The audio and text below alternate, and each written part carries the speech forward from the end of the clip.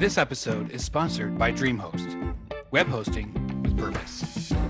Visit dreamhost.com/Climify to sign up for a hosting plan today.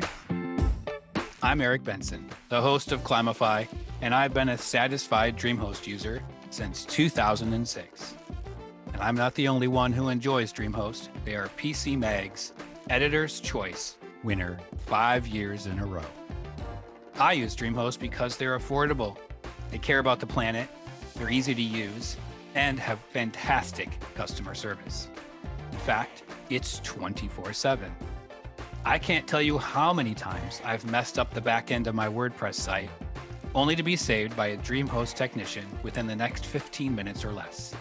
They're always available on chat. They send me links to tutorials, but most often just fix the site themselves. And then, voila, it's back up within a few minutes. DreamHost customer service is seriously the best. Because I care about the planet, I also want a hosting service that does too. DreamHost has improved on their corporate sustainability since I joined up 16 years ago. Currently, they get their electricity from renewable sources, use high-efficiency cooling infrastructure, utilize power-efficient processors, and partner with in-state clean wind programs.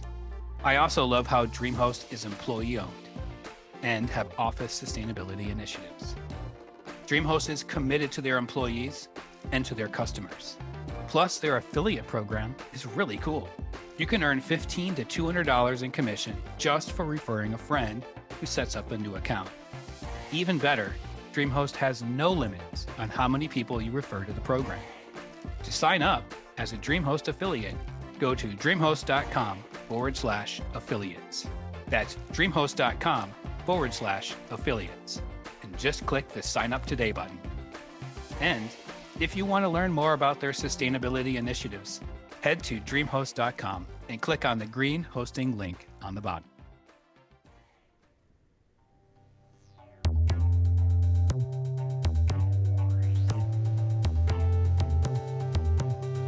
Welcome to Climify, the podcast that connects climate scientists and design educators together so that we can help combat our climate crisis in our classrooms. The discussions on this program are geared to help you climify your syllabi to assign projects that not only teach design fundamentals, but also can have a positive impact on our climate. I'm Lainey Signer. I'm the director of the Climate Farm School program at Terra.do. And I live in Sebastopol, California at Green Valley Farm and Mill, which is one of the host farms that hosts this interesting and unique educational program. And I am currently in Maryland visiting my family. So I'm speaking to you all from the East Coast today. You can find me online at the Terra.do website on our staff page and also on LinkedIn. I'm Elena Signer on LinkedIn. Both Elena Signer and Lainey Signer are me. Lainey is my nickname and Elena is my full given name. Earlier in this season, I believe episode 4, I interviewed Sadie Redwing, a Lakota designer and educator who spoke about the importance of soil for designers. She touched upon a few things that piqued my interest in this idea. She made me interested enough that I sought out another soil expert to focus exclusively on soil in this episode. I was connected to Lainey by Mark O'Brien from the Climate Designers and his relationship with Terra.do. I learned so much from Lainey in this discussion. I really hope you enjoy this episode as much as I relished making it. Lainey, welcome to Climify. I'm happy that you're here and excited to learn about soil. We had a guest on earlier this season, Sadie Redwing, and she was talking about soil, which led me to think I need to learn more about this. So you came up in a discussion with Mark O'Brien at the Climate Designers. And so this is why I reached out to you, and I'm glad you're here. I'm so glad to be here. And I also listened to that episode with Sadie Redwing and loved it. And Good. as I was listening to it, I was like, oh my gosh, there's so much more to say and explore about soil. And I also, as you were talking about your experience listening to it, felt a little late to the game and getting fired up and excited about soil. So it's definitely something I've been learning and teaching myself more about over the past 10 years. And it's just a fascinating, endlessly fascinating world beneath our feet. Well, I'm ready to get fired up about soil today. How did you get fired up about soil? How did you get involved with this? Yeah, I love that starting point. So I really got fired up about soil. I guess if I had to trace it as far back as I possibly can for me, probably to when I was teaching eighth grade in Boston Mm, and started a school gardening project with my eighth graders and a kindergarten classroom. And just watching them building these raised beds and interacting with the soil, putting their hands in it, not being afraid to get dirty, and being so excited by the tomato plants that we were able to feed and watch grow and produce fruits by the following school year was a real light bulb moment for me that this is like the only thing that eighth graders I had seen get excited about. So I was like, I should probably know more about soils and gardening and where our food comes from too. So that kind of set me off on a learning journey, going back to grad school and also working and apprenticing on different farms on the West Coast where I went to grad school. And in that process of farming and learning about food systems, I was just so, caught off guard by how fundamental the role of soil is in growing healthy food, in storing water, cycling nutrients, and just providing a beneficial environment for all of us to live in. I was like, wow, this whole yeah. soil universe is incredible. Wow, teaching middle school, that must have been hard. It was the hardest thing I've ever done, and I also probably the most rewarding. My aunt was an eighth grade English teacher for most of her adult life, and I heard a lot of stories growing up from her about Oh, what it was like with, what is it, 13-year-olds, right? yeah. Oh my Yeah. I gosh. mean, that's impressive. I only did it for 2 years and I basically burnt out. You So bring Well, you found soil, and that's the most important part there. that's true. Your true I do love. love soil. Yes. Well, why does soil matter so much? Why should we care about it? hmm I think soil, the short answer of why it matters so much is just because of the incredible amount of life that is stored in soil. Hmm. I think my favorite stat about soil is that just in a small handful of soil, there's more living organisms than the number of human beings on this planet. What? So very small space, lots and lots of life and living organisms. And what those living organisms essentially translate to, if we're thinking in climate terms or even kind of like nutrient terms for growing food that we all care about, that life equates to carbon. So all life is roughly 60% carbon. That includes you and me, and that includes all of the life and biology in the soil. So you can kind of think of the more life that you see or feel, there's different ways of assessing life in the soil. Kind of the most obvious is like looking for earthworms. When Mhm. you see that life, that's a good sign that there's carbon in that soil. That means that we can grow food there, we can cycle nutrients, we can hold water. Like so many of the keys to our survival are actually rooted in an understanding of the soil that we're all, surrounded by, but it's like also invisible. We also often don't dig in it, especially in cities. Yeah. It's hard to engage with. So it's like a little bit mysterious still, but it's also kind of like the hidden hero of, so much environmental and ecosystem function.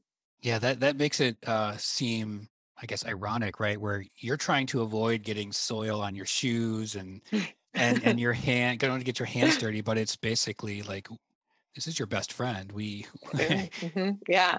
So and many fundamental overlaps with human health as well. Like when you have that healthy soil, the food that's grown in it, or your hands being sunk into it. Like, first of all, your hands being in soil has been shown to reduce anxiety and depression, which is really, amazing.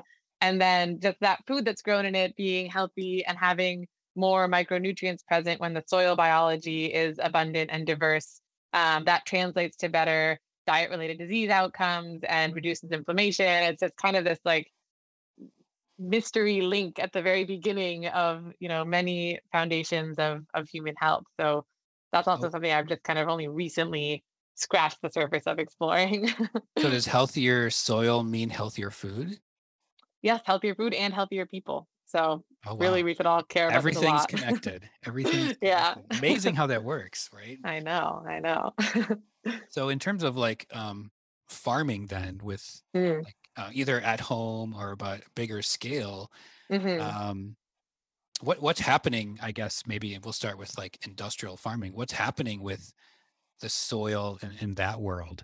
Yeah. So the soil in industrial farming contexts and on those large scale, big factory farms, we can think of them, whether they're growing corn, wheat, soy in the middle of the country, or whether they're extensive ranching systems raising just one type of livestock.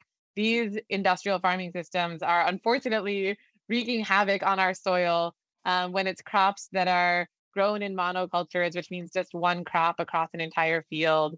They're reliant on chemical herbicides and fertilizers and pesticides sprayed onto the soil, which unfortunately, as you can probably imagine, doesn't just kill the pests or like provide the fertilizer that the plant needs. It also kills a lot of soil life Mm. and oversupplies nutrients like nitrogen, which leads to nitrous oxide emissions and nitrogen runoff to pollute local waterways. So unfortunately, industrial farming is kind of creating yields for human food and livestock feed at the expense, I would say, of soil health and many dimensions of human health. So it's something that really needs to be revisited as we Mhm. try to focus not just on yield, but on a healthy environment, healthy people, and growing a more diversified range of crops that can actually feed soil life and take better care of our farming ecosystems, especially the soil.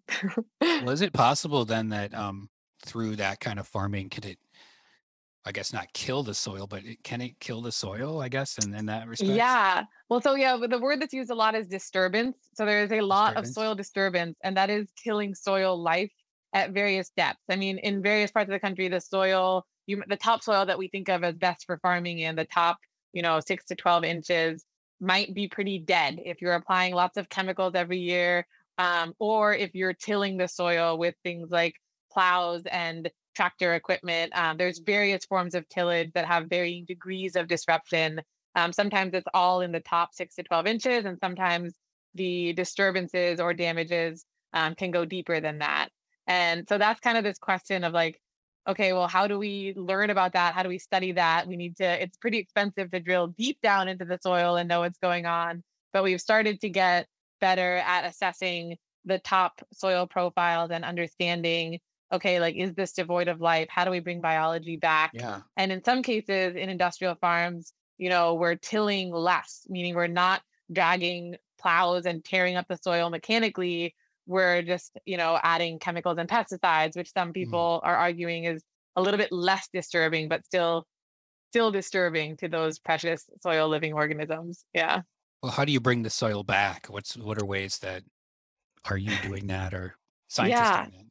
So bringing the soil back, I mean, yeah, the soil has obviously been a huge resource on the side of humankind for a long, long time. And I think Sadie mentions on her podcast episode, just the traditional practices dating back millennia have given us some examples of taking pretty good care of the soil while producing food for human populations. So we can look to the past as well as, current trends in what people are calling regenerative farming to think about how to grow food and protect the soil. In some ways, it goes back to reducing disturbance and like bothering the soil as little as possible. But it also, when we think about like if something is dead and we want to bring it back to life, we can't also just like leave it alone or ignore Mm. it. So some amount of intervention might be required, and that could look like planting a diversity of crops above ground and hoping that they have enough sort of like oomph in them to kickstart the process of soil life cycling between the plant level and the soil organisms beneath it, and the fungal networks. You can kind of kickstart that by replanting a diversity of maybe especially native plant communities. Mm. And diversity above ground is often mirrored by diversity below ground. So, kind of the more diversity you have in plants in a field or in a garden, the more that's feeding different organisms and biology in the soil. So, that's one good thing to look out for is like, don't just plant one thing, plant many things. Try to have a mix of deeper rooted plants like perennials, shrubs, trees, and then shallower rooted plants. And that's all going to kickstart a beneficial biological process again in the soil. And some people have developed inoculants that you could try to add back in some of the beneficial bacteria. But unless you also have a community to support any one thing you're inoculating a soil with, it gets really complicated and challenging, kind of the complex Yeah, food yeah. web that you're feeding. I'm a little overwhelmed. Totally. Well, I mean, I'm I'm not. not even a professional, like a PhD in soil science. I wish I was. And I'm just like, wow, there's so much to There's know. so much more, right? It goes deeper, pardon the pun, Yeah. right? Yeah, Well, I'm exactly. like, there's many of people like me are homeowners, and um, we've been trying to have like, I guess, just a garden or nice landscaping, I would say probably. Mm-hmm. And we watched this movie, sorry, Little Big Farm, I think was the name of it. Oh Yeah, yeah, and yeah. Biggest Little Farm. Yeah, Biggest yeah. Little Farm. Yeah, I'm sorry. Yeah, close, pretty close. And what they said is pretty much exactly what you said, and that is the more diversity, the more. And they were specifically talking about in native plants here Mm, on their place.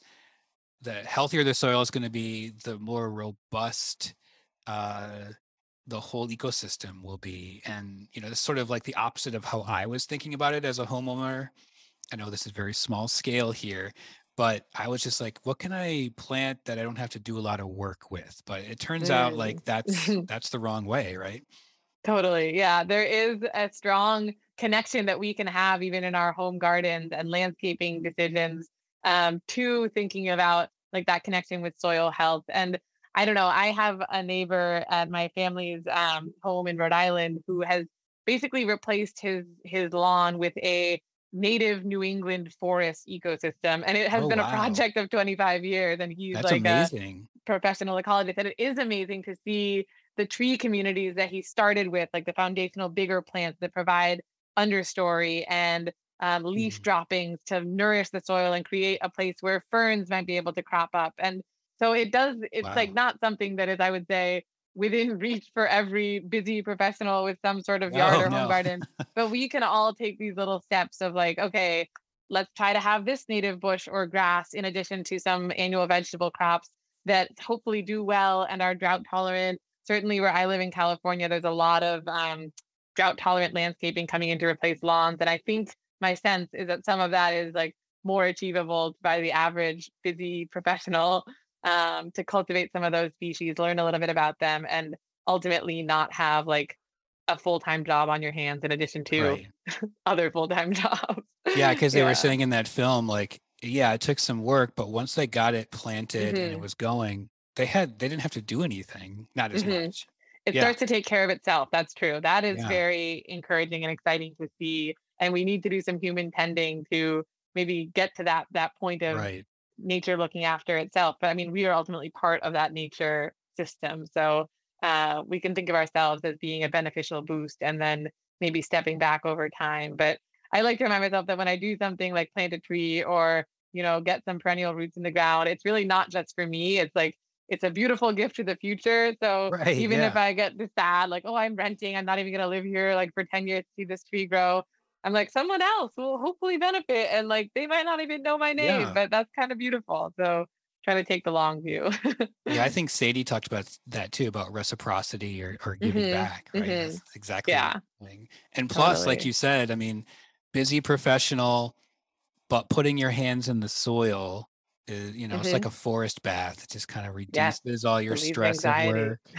Yes. That angry meeting you had with It's a your good Friday coworkers. afternoon activity. Yeah. Yeah. Yeah, Just maybe it can decompress from the replace week. um, a glass of wine, right? It can replace that with. You can also garden with a glass of That's wine. true. So, Why not take the just best of both worlds there, win-win. right? Yeah. Right, Yeah. organically grown, Yes, yes. regeneratively farmed grapes. How about Oh, that, of right? course. Yeah. Well, regenerative farming, that was in the film, and you mentioned it. Mm. And Mhm. I really want to know more about it, not just for my own place where I live, but just for the Mm. world in general. Can you talk to us more Yeah. about what is regenerative farming? Yes, definitely. I think it's interesting that definitions of regenerative farming proliferate. I think it's kind of like a catchy buzzword these days, It maybe like is. sustainable agriculture was back in like the 90s and 2000s. But yes, there's many definitions. So I spent a lot of time sifting through all of them. And right now, my favorite one is regenerative agriculture is farming that builds healthy soils, reduces air and water pollution, maximizes efficiencies, and increases biodiversity while promoting equity and public health. This definition is from Regen One, a project to promote stakeholder collaborations to advance regenerative farming, not just among farmers, but among the surrounding parts of the food supply chain. And they go on to say that simultaneously, you can be storing carbon, building resilience to extreme weather, filtering water, and eliminating some of these chemical inputs. So it's really a framework for empowering farmers and ranchers to adapt and mitigate to climate change. And that's something that it's not just on farmers and ranchers to do this, it's really on all of us to recognize these connections and support that process. Because I think ultimately it is going to be quite a departure and transition from business as usual today in farming and ranching communities towards a new framework that's kind of like, it's both new and old. It's looking back to the past, but in a, forward-looking way, with climate change causing more damaging impacts certainly now than they did, I don't know, hundreds of years ago. Was it Regen One? Is there an online presence for them? Website? There is an online presence for Regen One. I think their website might just be regen1.com. That sounds very likely, right? Very likely. Oh, they're a project listed under greenbrownblue.com, and I can send you that for kind of follow-up notes. Greenbrownblue.com. I like that. Yeah.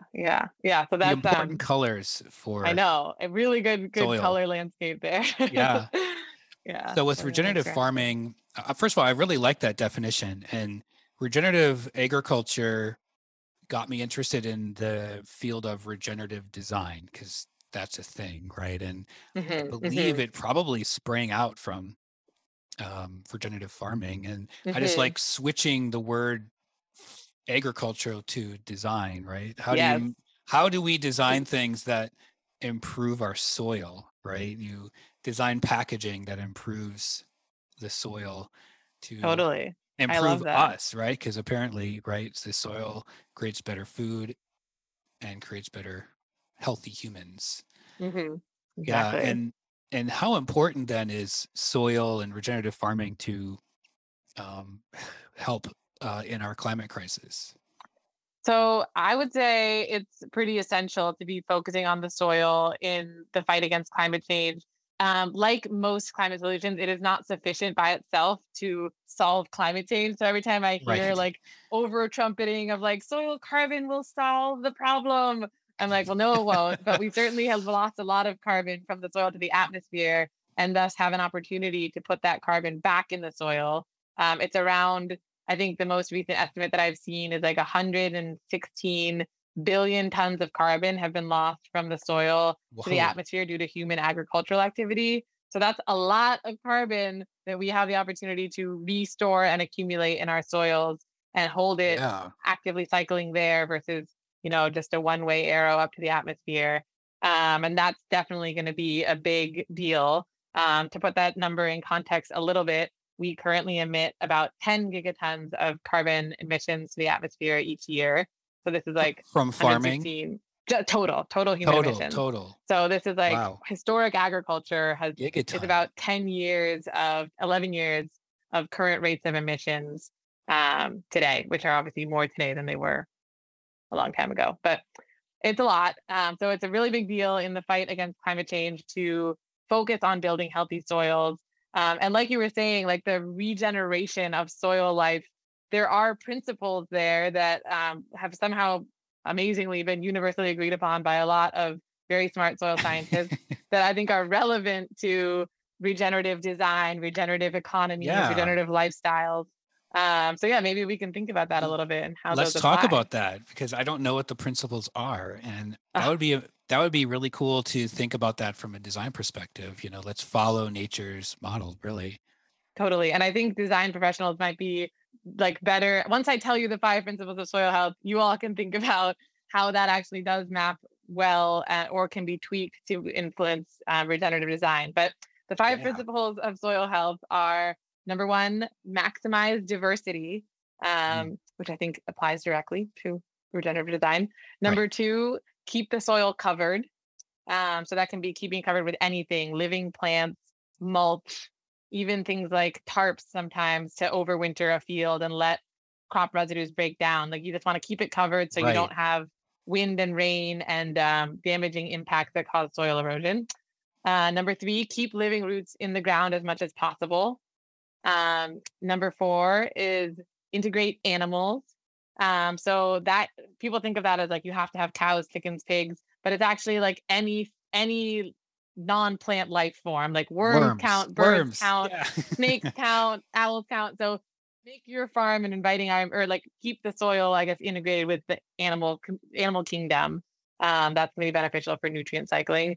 And number 5 is minimize disturbance. So we talked about disturbance being physical disturbance of tillage, chemical disturbance of fertilizer, pesticide. So you want to minimize that disturbance. And then in the design space, regenerative design, I mean, minimizing disturbance, I feel like is, to me, like kind of like let designers do their job and don't get in Right. the way. Don't like Yeah, give people shitty Don't tell us not contracts. to. Yeah. Don't tell us not to do certain things. Like give Yeah. us free reign to design and create and have the conditions to thrive as living beings. So that translates as well. Yeah. I think also it could be disturbance as in impacts, like Mm. designing without major negative impacts, right? That's Uh-huh. disturbance. So I think Yeah. that definitely applies to that both Totally. ways. I like yours Yeah. too, because of course Yeah. clients will tell you to make it I a was taking it different in an color. HR direction. But yeah, Right. minimizing disturbance, and that requires a lot of thought because almost Mhm. every project or system we've designed as humans will probably have unintended consequences that you'll Oh yeah. learn a little bit by doing and have to redesign. And so I guess that feeds into the redesign part of the design process. But yeah, minimizing disturbance is a good one. Yeah. And the other ones too, like let's see.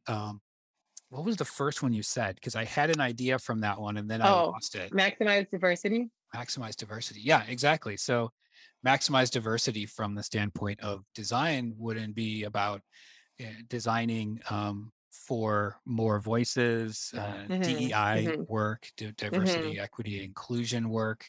And, the more you think about who's going to use it, the longer it'll last, and the more people will embrace it, right? So if you make something that is like culturally insensitive, right? Like it's going to be right taken in the down. trash. Right. Yeah. It goes right in nowhere. the trash.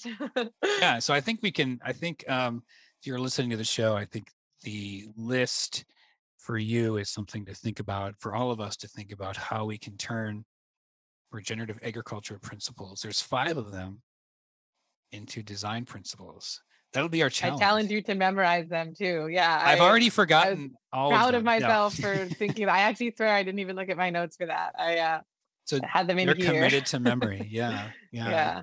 But that's in the work you do every day. Like this is. Yeah.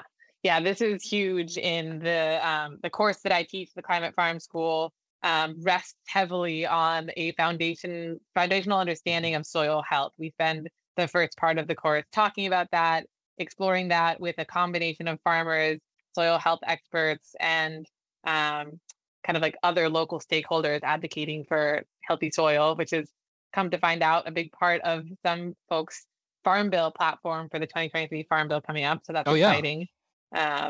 So we talk about that a lot in my line of work. Is that class you teach for anyone, or is it just for farmers? Yeah, the course that I teach is for anyone. It's for adult professionals and students. We've had a few graduate students at least taking the course. I don't know if we've had any undergrads yet, but it's for it involves the 4-week course. 3 of those weeks are online, sort of prepping and debriefing for the amazing core part of the experience, which is 1 week living and working on a regenerative farm alongside the host farmers. Yeah. Oh, really? It's pretty amazing to be a part of those conversations and just the side-by-side work, meals preparation, mealtime conversations between farmers and all these different folks from many professional backgrounds and walks of life, sort of having that reconnection moment.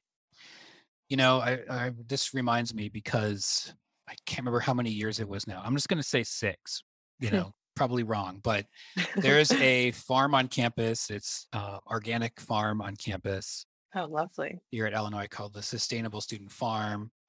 And one summer I went out there. I was trying to plant some prairie grass. I do this paper. I have a paper making studio, and I make paper out of agricultural byproducts and prairie Cool. grasses. Wow. Yeah. So I'm Okay. into soil for that reason. Yeah. But you've taught me like exponentially more than I knew.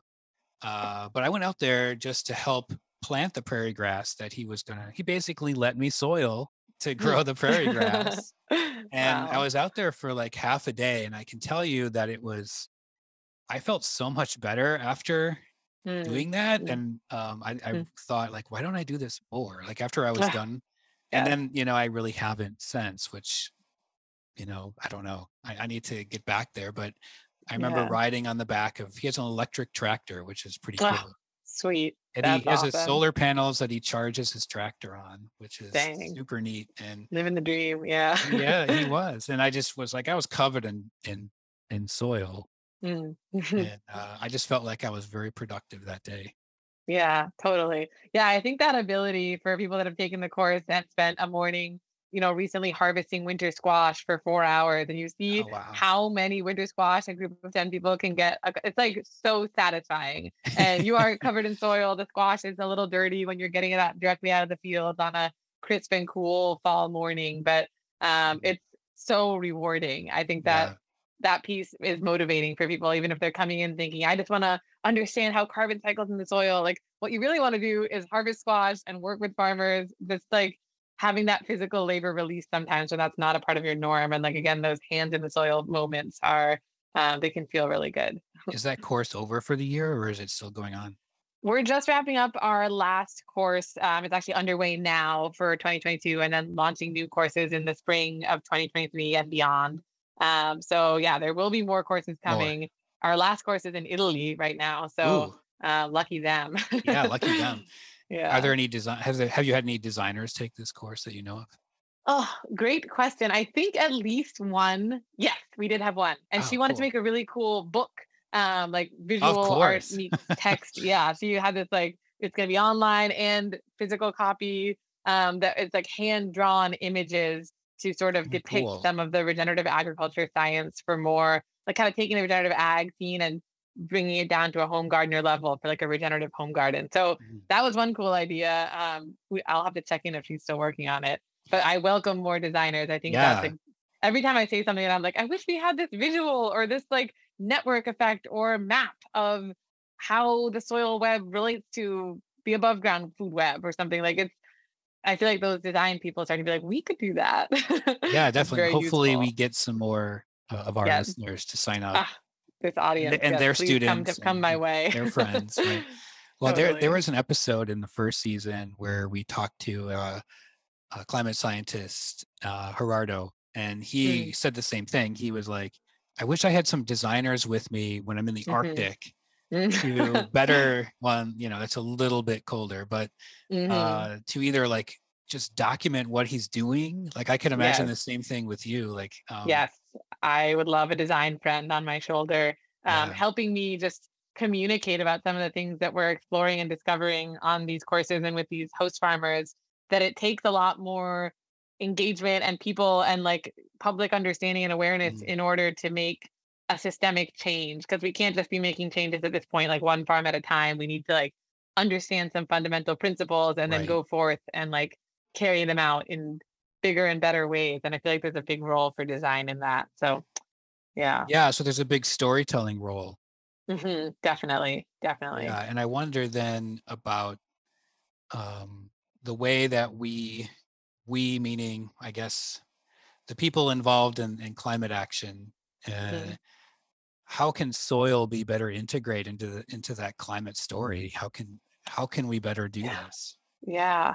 Yeah. That's a great question. I think just maybe like being present and telling some of the stories of the farmers and land stewards and soil scientists who are kind of uncovering a lot of new information or new discoveries about how healthy soil is maybe impacting, Mhm. say, like your ability to withstand a hurricane in Puerto Rico or your Wow. ability to grow a diversity of healthy crops to feed your community when more and more people are wanting that food as we've seen kind of supply chain shocks in grocery stores due to pandemic related or climate related disruptions. I think telling some of those stories in like really captivating ways gets at the human element of soil And I think there's also some amazing public health advocates that could have more storytelling assistance to have those voices amplified in especially urban communities where food apartheid and food sovereignty are like the biggest questions, and access to growing food and healthy living soils is a little bit more challenging. But there's still that recognition that like healthy soil equals healthy people, and Right. folks trying to do the work of, having healthy, thriving urban gardens, whether it's, in the ground or on the rooftop. And I think that's like really, really inspiring because these people are often doing that work without tons of monetary compensation, but like often just like Right. people powered community support. And I would love to just like have those stories being told with hopes that it can better resource those efforts and like kind of protect them a little bit more politically with, support for urban agriculture and support for regenerative farmers for the ecosystem services they're providing, whether they're urban or rural. Yeah, I think storytelling will hopefully help get this on more people's radars. And I say also urban residents because there's just kind of more of them living Right. in the cities where the disconnection piece might be a little greater. But um, yeah, bringing the Well, you story to created a the urban tagline people. already, right? Which was the tagline was healthy soil, healthy people, Mm-hmm. right? Yeah. That's a great tagline. And I remember, I don't remember who said it. It was someone working in the climate movement, and they said one of the biggest acts of rebellion or political Mm. um, things you could do is grow your own food. Yes. Oh my gosh. A recent participant quoted that as well in the course that we just had Who said it? in the Hudson Valley. Ugh, I it was can't someone, remember. I think it might have been like FDR or something. No, was it? Oh my Very God. No, that well-known was maybe a person. different quote. Okay. Yeah. Yeah. I'll Yeah, have to find we'll have to out. find out that. Yeah. Yeah, we can do that. And I wonder what you think about that. Do you agree with that or I feel like I do more and more. I think that yeah, it is a pretty radical act of freedom to grow, to be able to grow your own food. That ability and that potentially land access piece is just being stripped away from more and more people right? as we urbanize, as land and housing and like real estate markets go crazy and get super expensive. It just concentrates land and power and that food growing access in the hands of a few instead of the hands of the many. And I feel like, Right. restoring that balance and like restoring equity to the food system and ultimately like in the access to soil needs to be more equitable. That's just like super, super important. And, it's work that needs to be done and I focused on. agree. I totally Yeah. agree. And I thought about this. One of the designers I went to grad school with brought up this idea of like homogenization, right? Like you Mm, go to the grocery store, time to buy a tomato, and there's a tomato there. But like in terms of like the types of tomatoes that exist in the world, yeah. Yeah. and we're only There's allowed like to buy this one so type. few. I know. And then, but these farms where they're growing 20 or 30 different varieties and they're all like, seed saved heirlooms from many different places, then, I mean, they taste better for sure, for starters. And Mhm. I feel like you have that ability in a lot of urban farms that I've seen. They are selectively saving the seeds that do best year after year and like writing down why. Like, so they might have like big drought in 2020. These seeds did really well. Okay, so like let's keep planting them, Right. but we're not just gonna plant the drought resilient seeds because some years we might have floods and like there's like So notes smart. and then saving and then diversity, and you kind of need that knowledge and access to have like yeah, to restore equity, to have healthy people, to not have massive famine as climate change gets worse. I mean, yeah, it really is coming back to this phrase, it's all connected, but um yeah, I think having that knowledge and having land access, which there are folks working on very innovative ways of accessing land and growing food and restoring food sovereignty, but that is really, really fundamental. We can't just concentrate it in the hands of a few and in large and larger and larger plots because that promotes the only way to manage thousands of acres is with machines and one crop being planted and simplifying systems rather than like that diversity of 20 tomato species plus Right. other crops. You can't really have that if land gets super concentrated.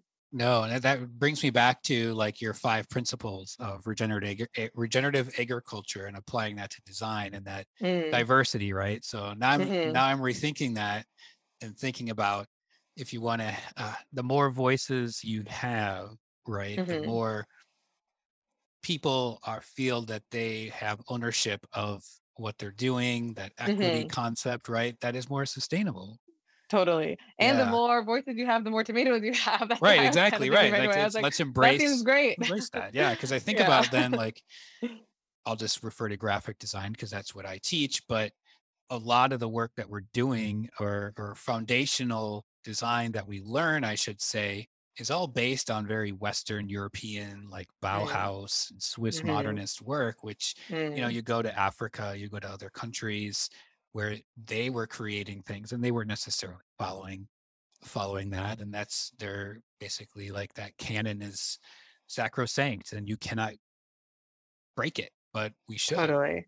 right? Totally. By Yeah. the laws I of know there's regenerative design now. yeah. I mean, yeah, the maximize diversity principle is a key one because I think like that diversity also implies a learning from places and people that we aren't necessarily learning from at like the largest scales of US farming today. And I mean, there's a great documentary called The Ants and the Grasshopper that talks about a Mm, farming community in Malawi that kind of reintroduces diversity to a community where green revolution crops and like simplifying field decision making had been pushed on them. But then, kind of going back to the diversity of crops, the seed saving, the knowledge of how to prepare that food, led to a lot of empowerment of women and led to a wow. much healthier and more positive community dynamic of subsistence farming. And so there's just like a lot to be learned. And then these two women from the community come to the US and try and witness and observe what's going on here. And they're just like, whoa, why do you guys just grow one thing in the middle of the country?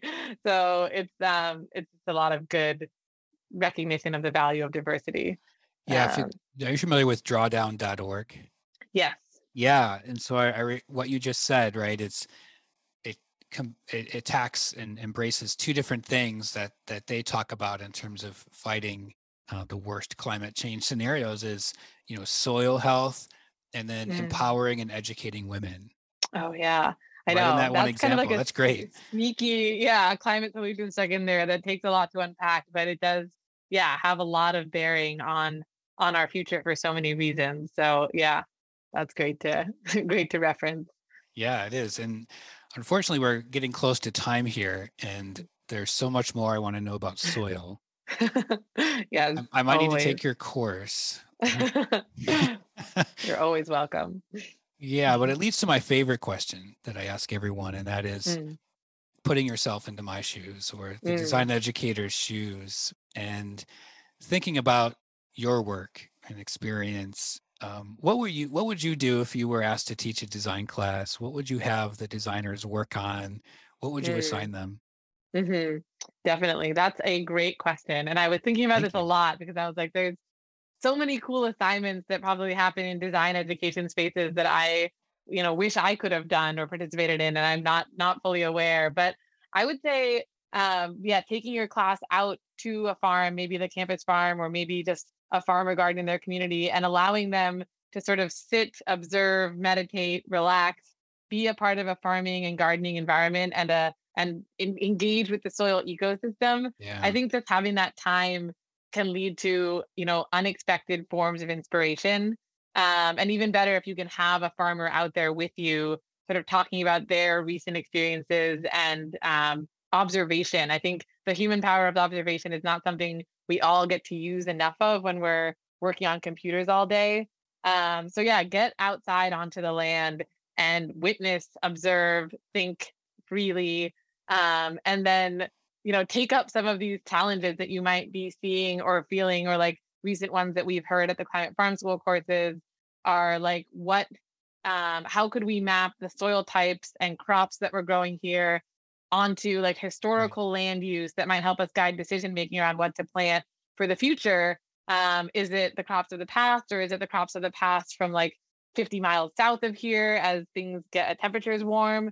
So just having some of these, I don't know, like mapping tools, visuals, or storytelling narratives of the soil, like, act out a skit of the soil I know. microbiome. That would be so hilarious and engaging.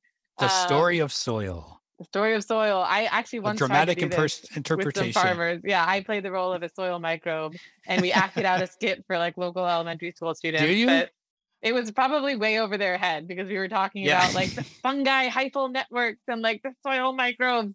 But I mean, yeah, there's probably more work to be done there for sure to visualize the incredible interactions This down also below. works for like the theater programs, right? Yeah, totally. I know I'm talking about design, now I'm talking about theater, but yeah, It's I think fine.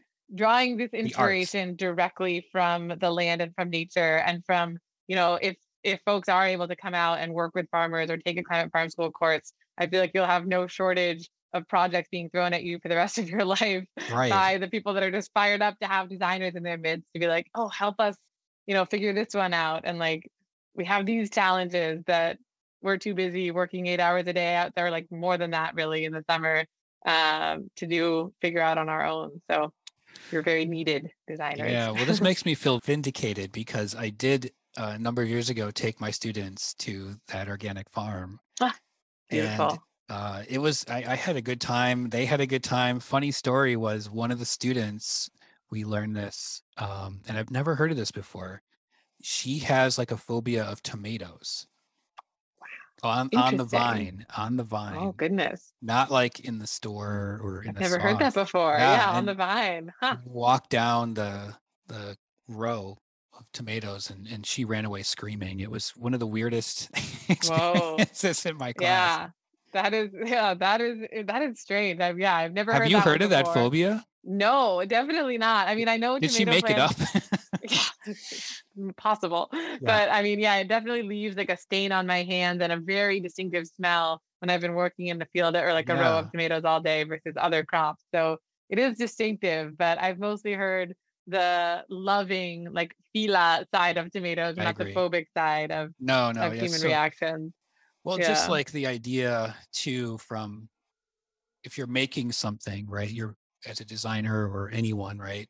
You're Hmm. making with it with natural resources or things that are Hmm. coming from the earth, and the more you are connected with those, Yeah. I think the more you'll understand about the importance of the lessening the what was the last one and the one of the principles, lessening the Oh, disturbance. minimizing disturbance. Yeah. Yeah, Yeah, yeah, totally. And I mean, with that, maybe it doesn't come totally automatically, but I like to think in some ways it does, like that acknowledgement and appreciation for the natural resources or the things that don't always get acknowledged in a design piece, maybe like where did this come from? Who used it? Who stewarded this land that allowed me to use these materials from it? And like having that awareness and acknowledgement, and also I think with that expanding access to those natural resources, like we've touched on, can stem from a design project that's really rooted in like the land, the soil, yeah. natural ecosystems. So that would be my hope.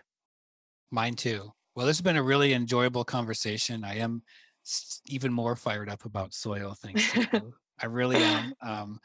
I'm motivated to test the soil in my backyard. I've been Yeah. wondering why things aren't growing very well. Well, Yes, I might happy have to some share reasons. resources on how to do that, get your soil Yeah, tested, but also just things you can do to smell your soil, hold it. Yeah, if there's any like follow-up show notes or whatever, I'll put my little like guide to there will observing the be. life in your soil. Just basically look for earthworms in step one, and then we can go from there. Okay, yeah. And I'm also very interested in continuing to explore how those five principles of Mm, regenerative agriculture can become like a foundation for design, and mm, what my listeners think about that too. totally. Yeah, I look forward to hearing about that as well and what other folks come up with.